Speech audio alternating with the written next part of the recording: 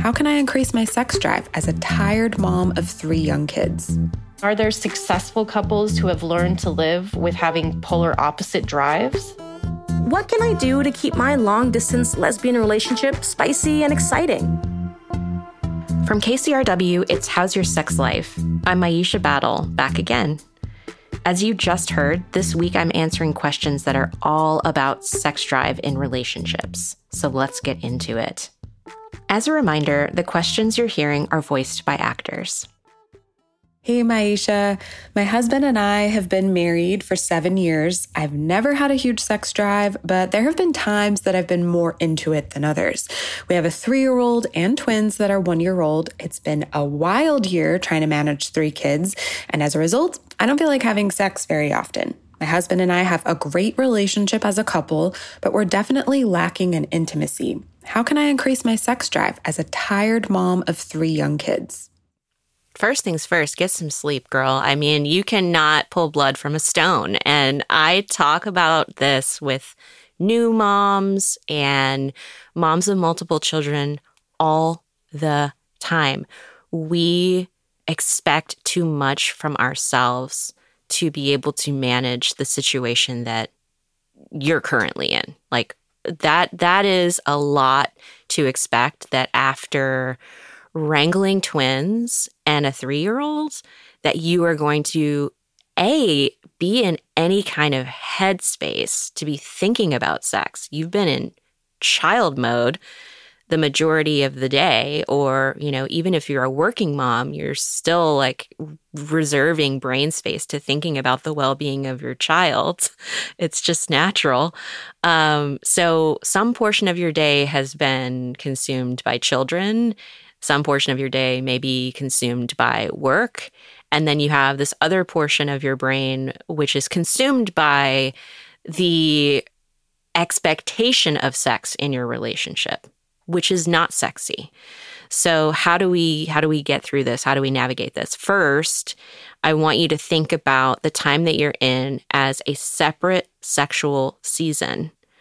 You had a season of sex with your partner when you first met each other, where presumably sex was hot and heavy.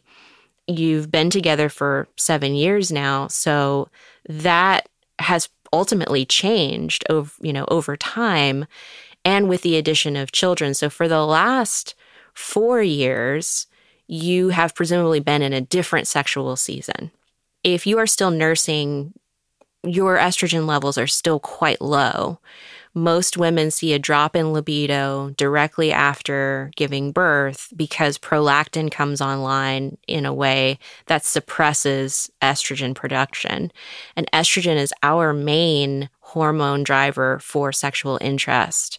So on a physiological level, you just don't have the same access to desire that you did prior to becoming pregnant even. Now that your kids are a little bit older, you may, depending on your resources, be able to have a date night with your partner. Non-sexual intimacy can be a great friend to you right now. Non-sexual intimacy plus a hand job. Let me be clear. Okay? But like full sex may not be on the menu right now. There may need to be a redefinition of what your sex life looks like in this season.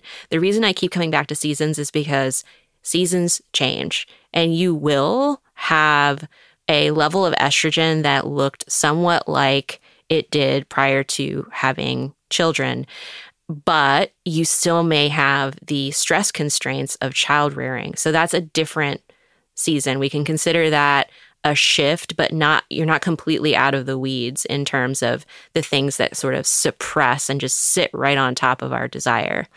A great book recommendation for low desire in general is Come As You Are by Emily Nagoski, and she talks about how important sexual context is to create. And date nights are a great context to connect. Potentially you'll start to feel sexual after a date night with your husband, but it's not a requirement. I want you to feel like you can be as sexual or non-sexual during this time as you need to be or want to be. And you can hopefully create some context for non-sexual intimacy that can go a long way and perhaps help you boost your libido, generally speaking. But go easy on yourself right now in this season.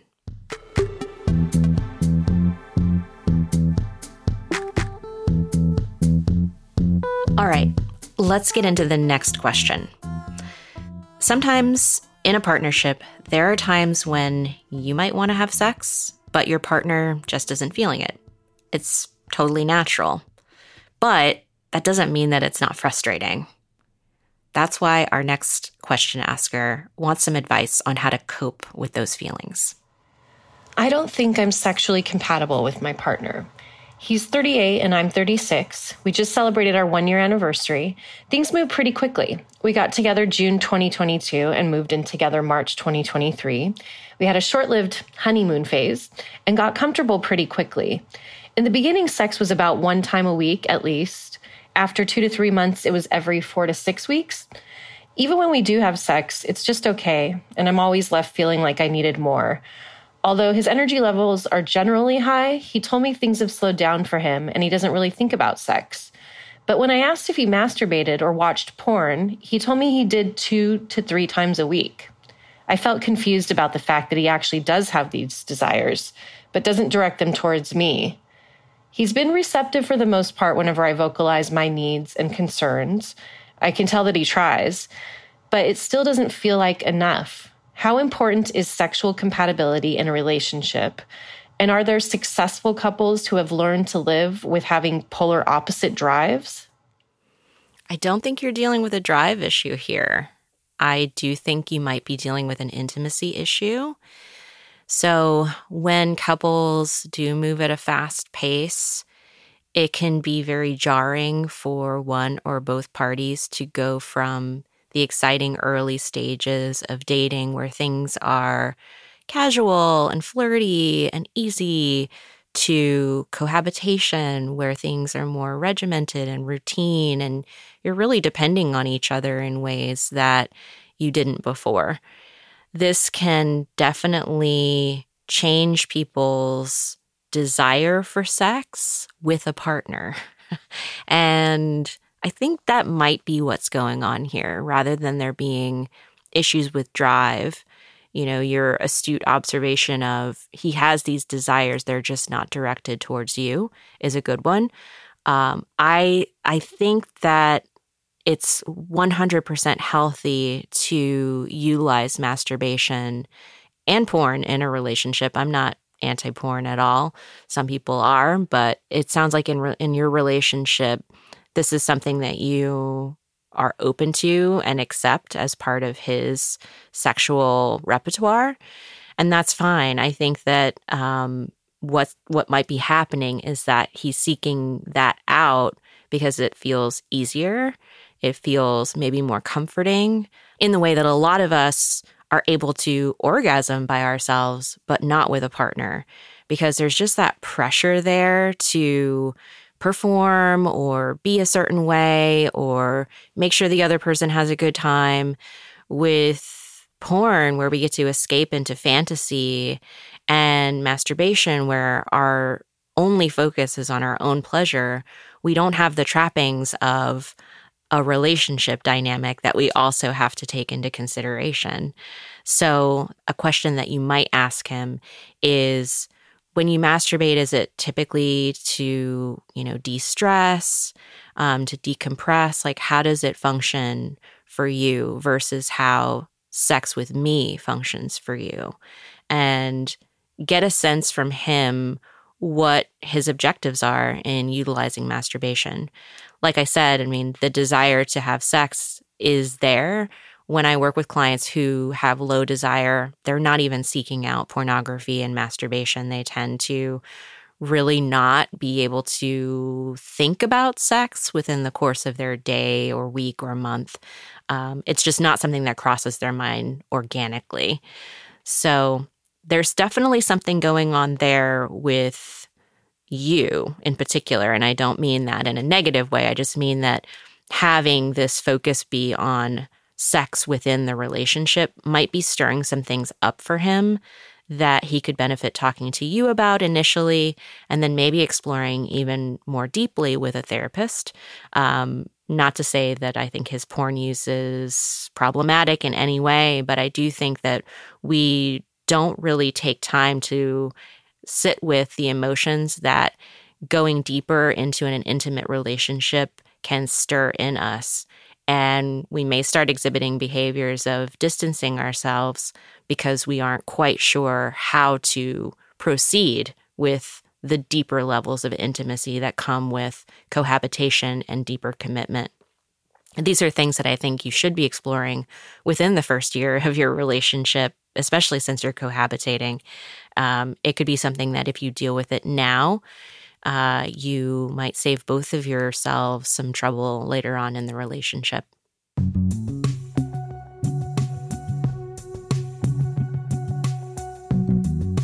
It's time to take a break, but when we come back, we're going to talk about long-distance lesbians, which long-distance lesbian sounds like a porn to me, and definitely something I would watch. If you've been listening and want to send in your own questions, lesbian or not, drop us an email at sexlife@kcrw.org.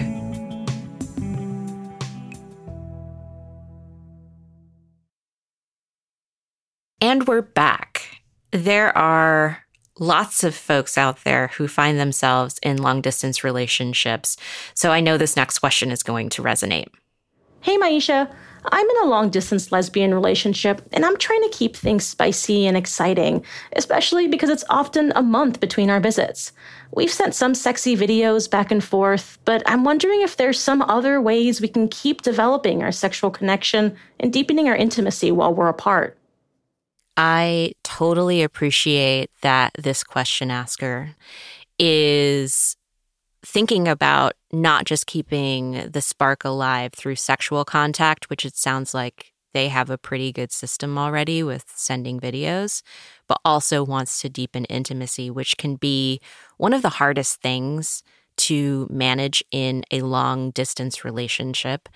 I've worked with many couples who are in long-distance relationships, and they all kind of stumble in this area of feeling like they're making progress in the relationship because phone calls, which tend to be pretty scheduled and regimented around work schedules, end up becoming check-ins about how was your day? What'd you do today? Oh, was that meeting that you were worried about as hard as you thought it was going to be? You know, it's just not the meaty, substantive stuff that we get when we're in person, face to face, and seeing each other in maybe more organic circumstances. So yeah, having a Zoom date where you both have a beverage of your choice, that could be a glass of wine or some kombucha or whatever, where you have a couple questions keyed up that you want to know about each other can be helpful. There's also an app for this.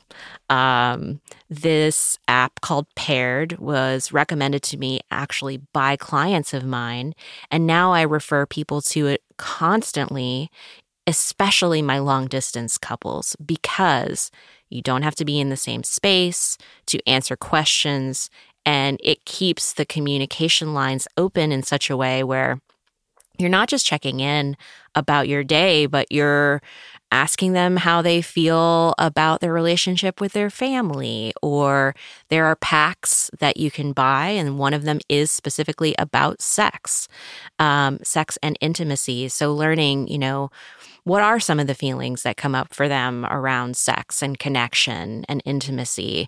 And there's also a way to ask follow-up questions through the app. So you don't necessarily have to transition this into your regular check-in calls. You can keep the conversation going through the use of Paired or some such app. I'm sure there are plenty on the market right now. Paired is just one that I think my clients have enjoyed the most. It's just a way to ask those questions without having to do the legwork of thinking of which questions you want to ask. having these technological tools can feel really helpful and supportive, especially for those long periods of time in between visits.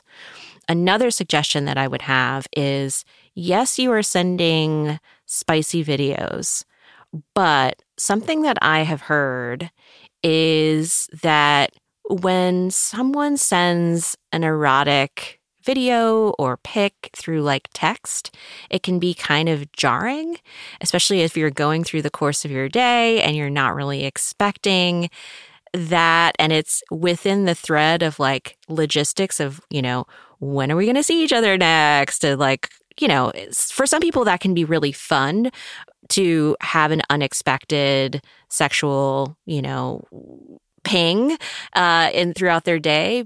But for others, it may feel safer / more fun and titillating to reserve that for a different app.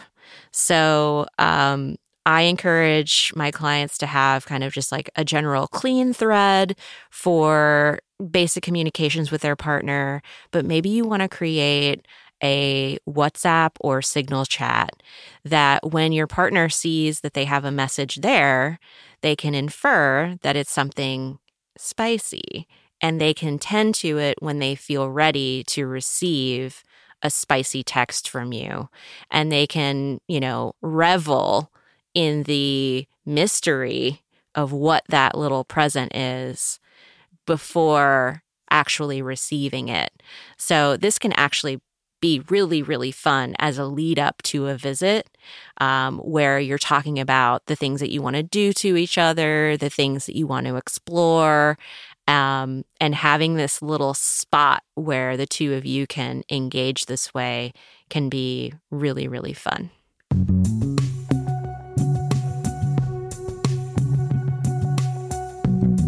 The questions today were all oriented around this idea of libido, sexual energy, sex drive.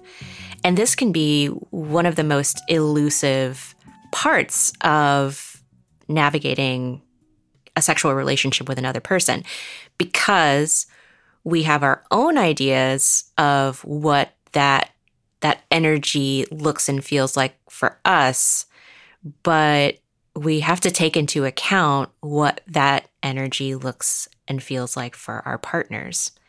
That can create a lot of friction. As we heard, having desire to have sex with your partner and having them not want to have sex with you on a pretty consistent basis, it's not easy for either party. What I've seen in my practice is that, typically there's the high libido partner who's more of the initiator, because they have that energy available to them more regularly. And initiating and getting rejected is, it's a really hard place to be. On the other side, the low libido partner is someone who has to gatekeep sex. They're the ones having to say yes or no. And often when they say no, that's the end of the conversation. There's not a, no, I'm not really feeling like it, but, once I get past this busy period in my job, I know I'm going to be more open and available for sex. Those are conversations that I think we all have to learn to have, and they're just not happening on a regular basis. And I think something else that we really need to acknowledge is that this is an energy that needs to be fed. So like we heard in our long distance lesbians question, sexual energy can be something that kind of falls by the wayside. And this is true for people who live together too. It's just not something that's top of mind. When you connect during the course of the week, you're talking about schedules, you're talking about work, you're catching up on family stuff, and none of that stuff is really sexy, is it? So how do you create space for that energy to be present in the relationship? It's a great question. And I think that it's a question that we could all ask ourselves and ask our partners. What do we need to make sex a priority in the relationship, just like we make all of these other things a priority in the relationship? Thanks for listening. I hope that you're thinking more about libido. You're realizing that it is something that has to be negotiated. It's not a given. and that you're getting curious about how to maximize both of your experiences when you're navigating your libidos within partnership.